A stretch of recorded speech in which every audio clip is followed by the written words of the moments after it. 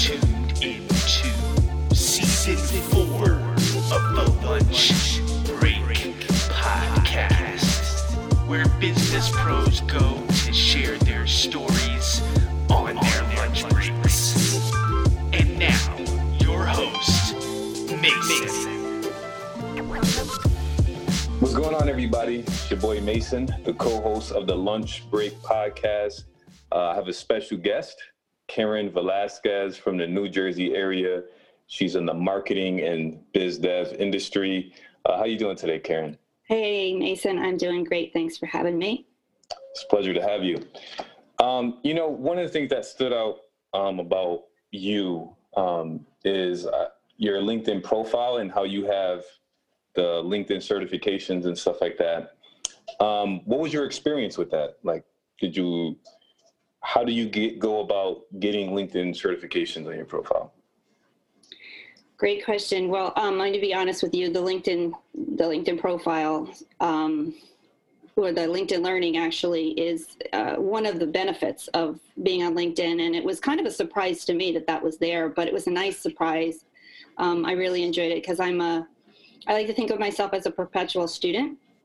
So, as I'm popping around on, fixing up my profile and stuff, and then this, LinkedIn always sends you notifications and it says that you have this opportunity to learn. And I was like, learn? Oh, wow. I like to learn, I think you should always be open to learning, is something that I feel like as much of an expert as you can be in your particular industry, it's always important to keep yourself open to learning more, because there are people born every day who are going to bring new ideas and new thoughts and new methods to life in general and into your particular industry. So you have to be open to that. So when it suggested that it was there, I was like, oh, this is great. So I got on right away and I started looking. And, you go in and you put in, what you do, what your industry is, and then it makes recommendations and suggestions. But the nice thing about it is that you can actually decide, I'd really like to learn a little bit more about basket weaving, Yeah. Exactly. So you can veer a little off from your particular industry, because I find that, some people get so stuck on the technical aspects of, okay, I'm in business development. I need to know the sales cycle. I need to know the buyer's journey. I need to know when to close, but there's so much more about anybody's particular industry that you can learn that can add to what you're doing. Like the course I took on, how to give a good elevator pitch. Yeah, I totally agree with that, because for me, for the past 7-8 years, I've been in sales. And so and I know you and I talked about this too, I have a few HubSpot Academy certifications, and a lot of those are in sales, but there's something called Allison. It talked a lot about marketing and PR. And for me, knowing different things, I even took a course on it was a law class on edx.org. Uh-huh. I'm not a lawyer, I'm not a paralegal, but I'm I should at least know some of the basics of that. So similar to you, I'm a student, I like learning. And that, so for me, when I took the HubSpot Academy certifications, each of them came with a test, I think. Yeah. So did you have to take a test for these certifications on LinkedIn, or was it you watched a series of videos and then you're good? Well, it depends on the course. They have these little quizzes along the way, and how you pass the quizzes, also gauges whether or not you pass the course, kind of a thing. Oh, okay. But the HubSpot Academy is excellent, is an excellent platform for learning as well. I think it's important to test your knowledge along the way, because you can sit there and watch those videos, and sometimes, depending on how interesting the person is, you can end up falling asleep. Yeah. But, it's good to test your knowledge. And I'm one of those kind of people that, the course is 5 hours, but for me, it's actually 10, because, I'm rewinding and taking notes. And did I really hear that? No. Wow, that's really cool. And what did they mean by that? And, I take a break and look at my notes again and make sure I understand. And if there's you know, a concept or something that was talked about that I didn't really get, I'll go back and I'll research it, you know, hold that thought, let me go see, you know, get another resource. Okay, I got it, and move forward, kind of a thing. So yeah, LinkedIn has a fantastic platform for learning. There's so much in terms of topics that can really develop a person professionally. Yeah, you know, professional development is definitely important to me, and I know it's important to a lot of our listeners. And like, I don't know if you made a post on LinkedIn. I think it also says it on your profile. What is data science? What is that? Data science? Yeah. I think it's so important, you know, when people think of marketing, they think of advertising, they think of what's called outbound advertising, which is I'm going to get a billboard, or I'm going to get an ad, or, you know, and I'm going to kind of shout out to the world, you know, hey, I'm Mason, and this is what I do. I make podcasts. You should come and listen to me. I'm sliced bread, you know, but a lot of times what happens is if you don't combine your outbound marketing with inbound techniques, which are attracting techniques, then what you do is you lose your customers, and you end up going out and pursuing people who may not even be ready for what you have to offer. They may not know that they need your services. They may not understand your services. So combining your outbound and your inbound using data, there's so much data on everybody all over the place. Right. I remember some time back, people were concerned about, you know, the whole thing with Facebook collecting data on us. Remember that? Yeah. Mm-hmm. And I was working a lot with seniors at the time. And I remember going out and talking to the seniors about their data. And I said, you know, people have been collecting data on people for a lot longer than the internet has even been around.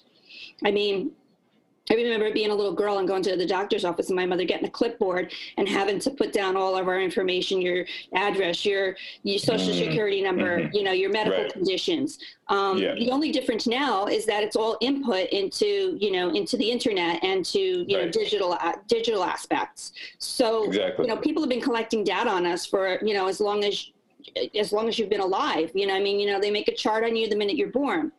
Right. So the whole idea of data science is utilizing all of these different points on people, you know, their geography, their race, their religion, their age, their creed, their interests, all of these points, to then better speak to them and deliver the message to them through the right channel. Okay? Yeah. So that's the whole idea of having your advertising, your outbound, but also having your inbound tactics, so that people can understand when they're going to need your services, or what it is that you actually do, and reaching the right people with the right message at the right time. Nice. Yeah. Cause I think I took I watched a few courses on, I think it's called Data Quest. If I'm wrong, I'll correct myself later, but it talked about data science. So I know a little bit about data science, but from what I do remember, it's very important. Like, numbers and, you know, information, you got to be able to capitalize on the information, because if you're not aware of what data science is and using that for, whether it's, like you said, sales, marketing, you can lose customers, like you mentioned. So I appreciate you sharing that. You know, I shared this on earlier in a different episode. I talked about how I grew up with a learning disability, and the different challenges I had, and I had to have a tutor. And that's something that you have experience with. I think it was over a decade, close to 2 decades.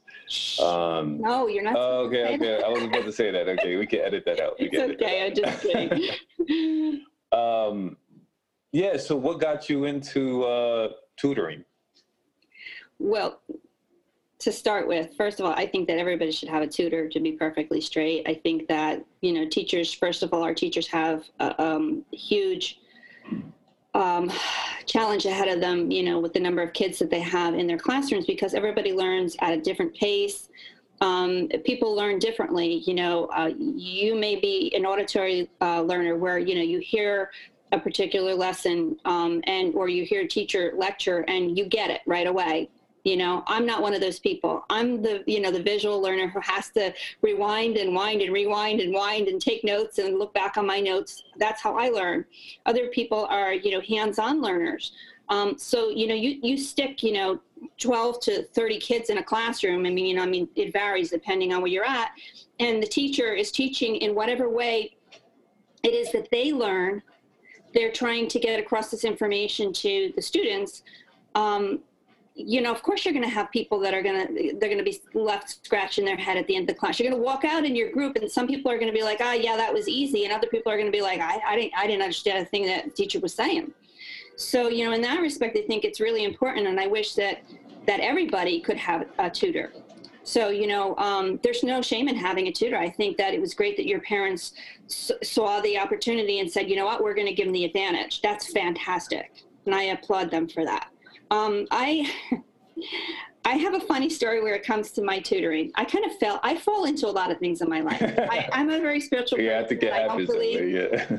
I don't believe there's any coincidence or accidents. I believe that it's all in God's timing, to be honest. And I think that God had designs for me to teach in one way or another.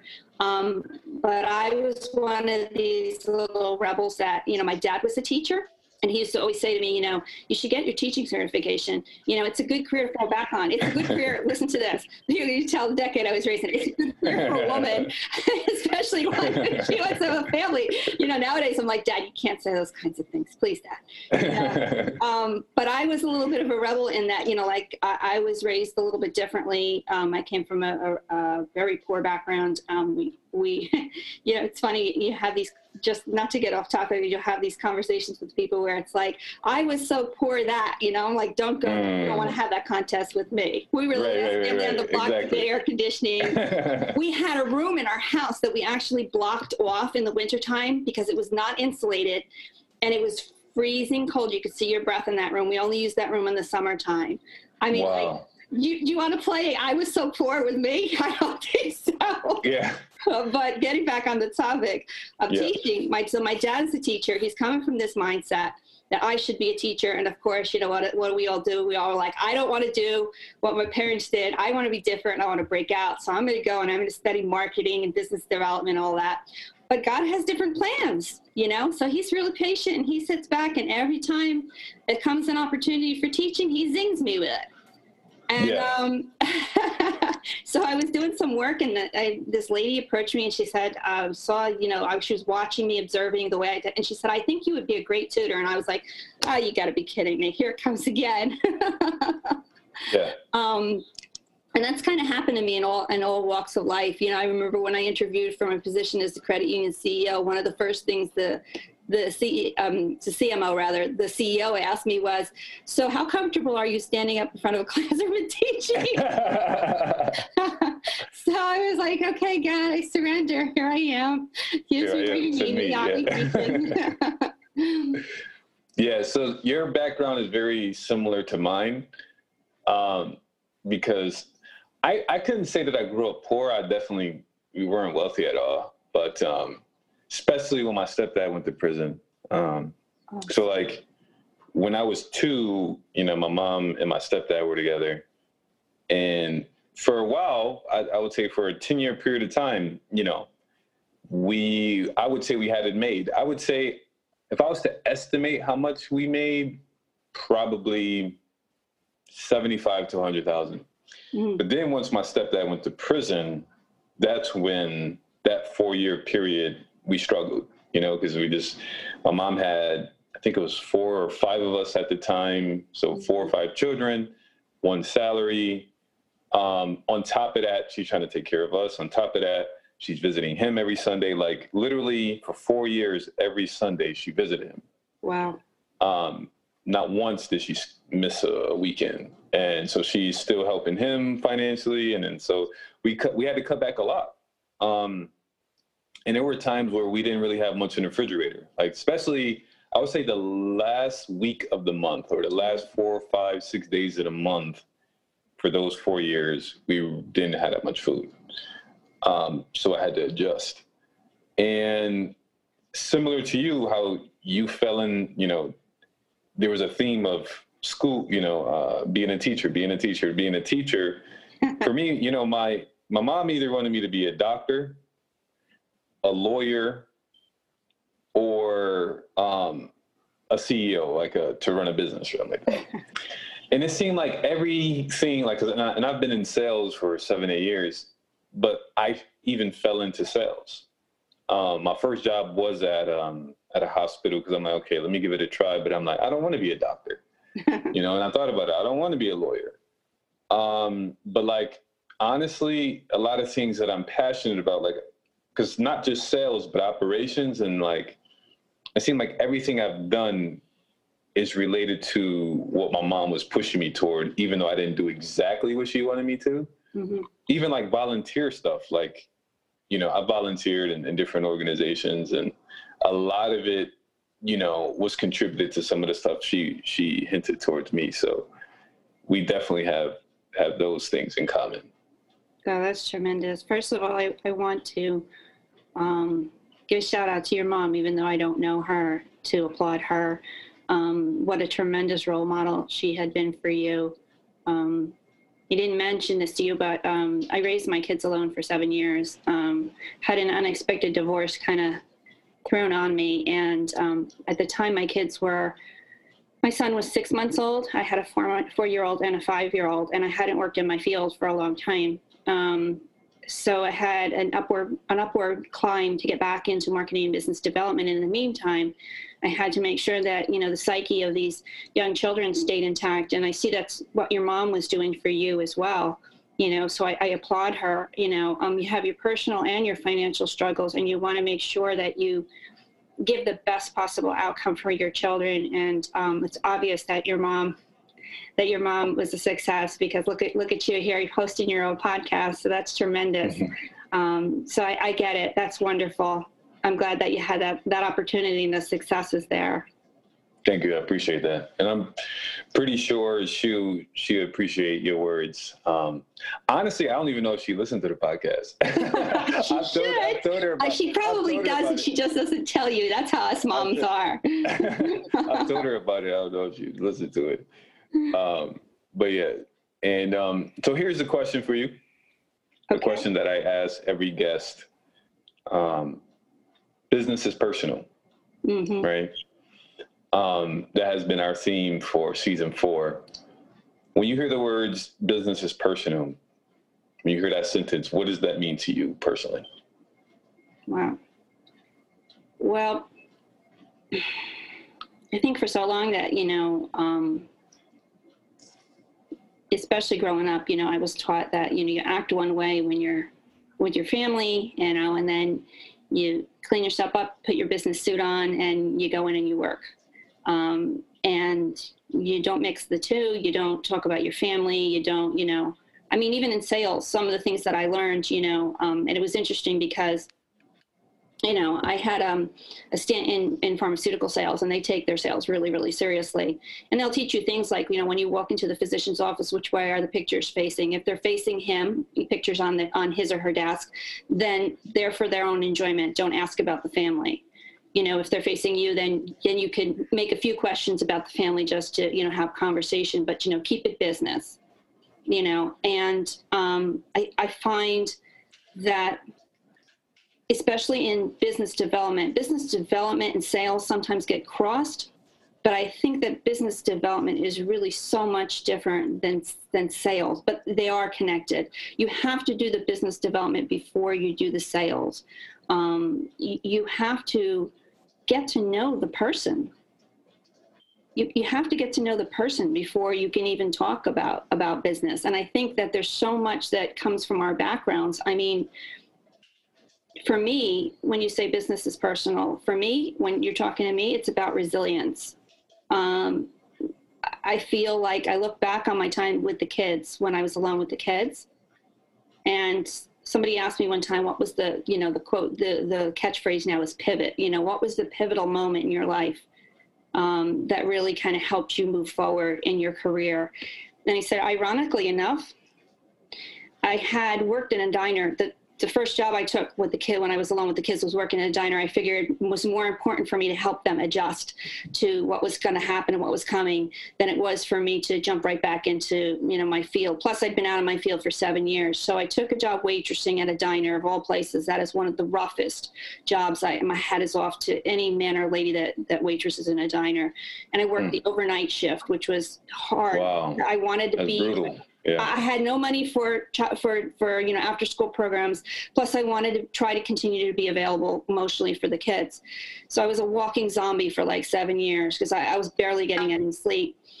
But I remember I had an opportunity to go back into sales, but it was 100% commission, and I was like, I can do it. And I fell in with a company that did a bait and switch in terms of their product and their positioning in the market. And the long story short, I ended up depleting what little savings I had. And then I realized I have to go back to waitressing until I can get back on my feet again. But the pivotal moment for me was we were parked behind a C-Town, and I got out of the car and I had 69 cents to my name. Wow. And 3 kids to feed. And I prayed. And I said, okay, God, it's always been me and you. Let's figure out what to do with this 69 cents. And I bought rice and beans, and I made some rice and beans, and that's what we made.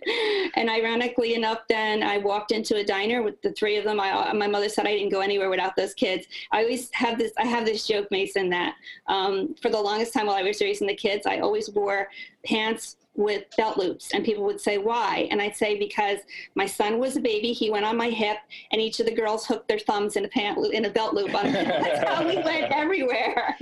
But yeah, I was standing outside, behind the C-Town, and it was me and God, and we had to figure out what to do with the 69 cents. And I always say that you can't hit me with anything that I can't come back from, because if I can come back from 69 cents, behind the C-Town with 3 little kids strapped to me, I can come back from anything. And, it's because I have God at the center of my life. And so for me, business is personal, is about, getting to know the person and their story so that you can then talk about doing business together.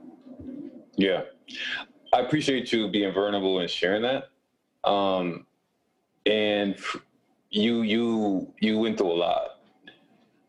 And you were willing to do whatever it took, no matter how hard it was.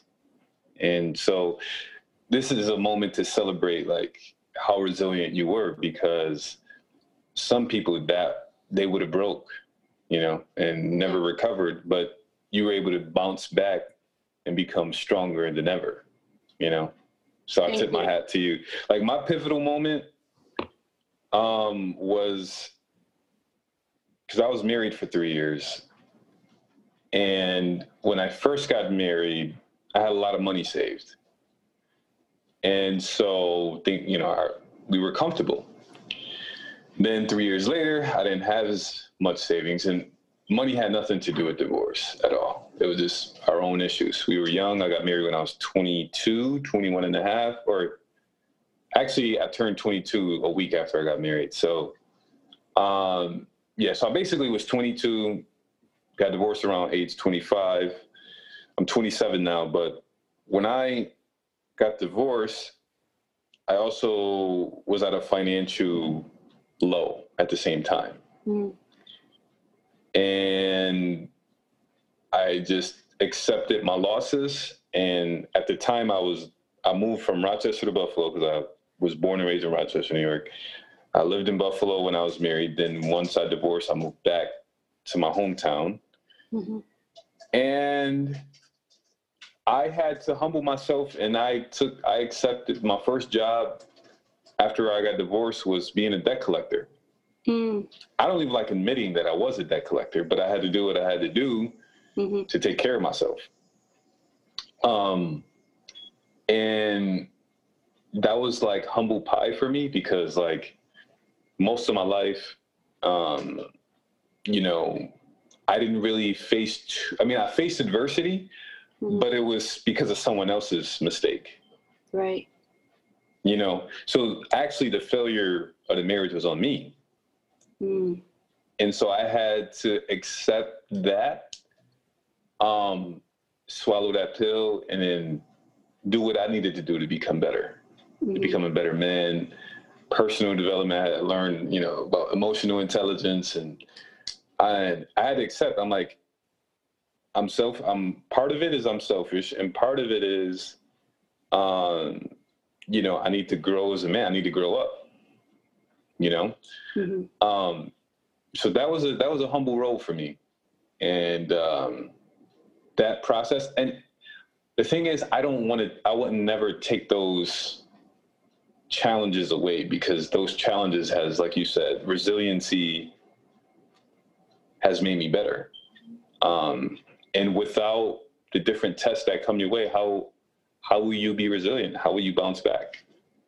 There's a story in the Bible about one of the disciples having a thorn, and he asked God, "Why won't you remove this thorn?"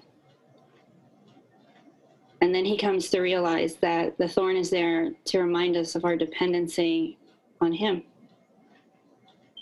Yeah. You're talking about Paul, the apostle. Yeah. I find that, and tell me if you feel this way too, that, a lot of these experiences, they help you to really put yourself in other people's shoes, and to see things. And, I always like the people say, walk a mile in another person's shoes so you understand. And I always say, yeah, but you have to take your own shoes off first, so you can feel the calluses, and you could feel where the shoes are worn, and you can feel where the cold air gets in and where the water sinks in. And then you'll really be able to walk a mile in that person's shoes. And I think that these experiences bring us there now. Yeah, I feel like I've definitely become more empathetic since then. I think before my divorce, I probably was a little on the judgmental side and lacked compassion. Not that I didn't show compassion or empathy, but I definitely have a higher capacity to show empathy and compassion and understand where people are coming from, understand their emotions or their thoughts. Definitely more open-minded, because once you hit rock bottom and you bounce back from that, it's like you can meet people where they are, because you know what it's like to be there. It's hard to relate to rock bottom if you've never been there. Yeah. But once you're there and you bounce back from that, even if the person is not at rock bottom but close to it, you can level with them. So I totally agree with you. But humility is such a big part of it, and I can see, and just in conversing with you, that it's something that your mom taught you, that you pick up from the readings and your religion, your faith. I remember my dad always telling me to stay humble. You don't. You have to be grateful for the things that you have and the opportunities that come your way. Even working at the credit union, when I worked at the credit union, and I didn't live in the community that I worked in, but a lot of people thought that I did. They would say, "Oh, what part of, Jersey City are you from?" And I'd say, "Oh, no, I don't live here." And my son would say, "She might as well. She spends all her time here, She's more." But I felt, my dad taught me that, if a community opens their doors to you to allow you the privilege of having a job in their community, then it's your responsibility to give back, and to stay humble and give back, as if you live there. And I always took that seriously, no matter what the opportunity was that I was given, is what can I give back to these people who have gifted me this opportunity? Yeah. Do you think, I know you used this expression earlier. Do you think you have to be woke in order to show empathy? I mentioned that. Yeah, we were talking about my kids. My kids, the ones that I referenced, are now 21, 20, and 16.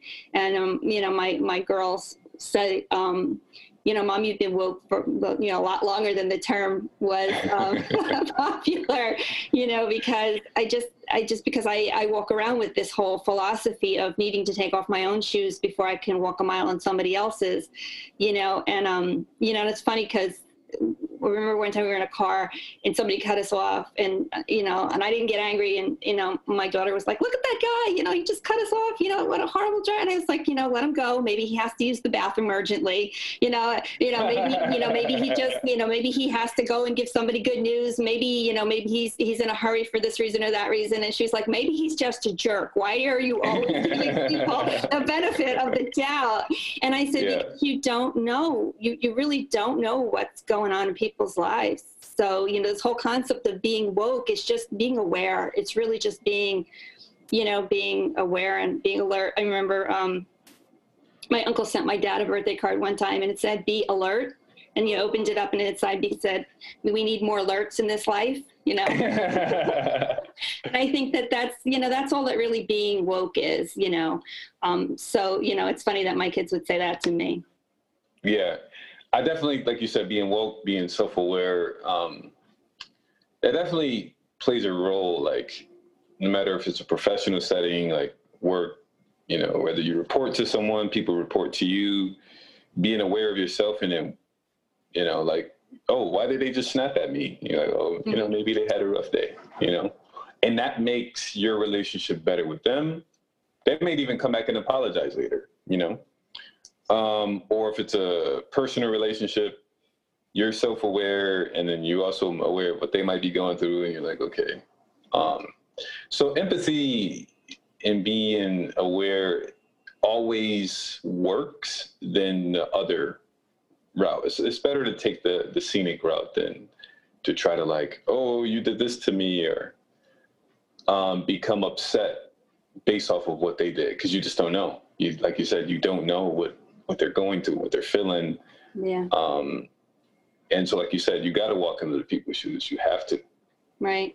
Your situation is never as bad as you think it is. I remember my grandfather was from Slovakia, and he said to me, if everybody threw their crosses in a pile, you would pick your own back up. For as bad as you think your situation is, and I'll, like, I don't open up to a lot of people and tell them about my backstory, because I'm not about feeling sorry for me. I'm about me taking those experiences and growing from them so that I can then give more to the people that I work with. But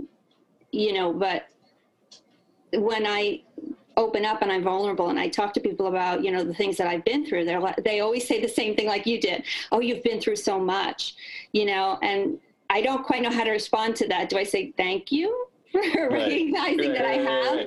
I because I always say, for as bad as my life has been, or the challenges, it's not, my life hasn't been bad. My life has been joyful, but for as many challenges that I've had to overcome, there's a ton more people that have situations that are 10 times worse than my own, and so I need to be I need to be empathetic, and I need to be understanding, and I need to be aware of my surroundings at all times in terms of what are other people going through.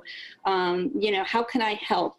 We were doing this, we were doing one of these online quizzes one time where you have to ask your significant other to finish the sentences, like, oh, cool. One of the phrases that I say most, what is my favorite color, this, that, and the other. And it was kind of eye-opening to me. My husband's from Colombia.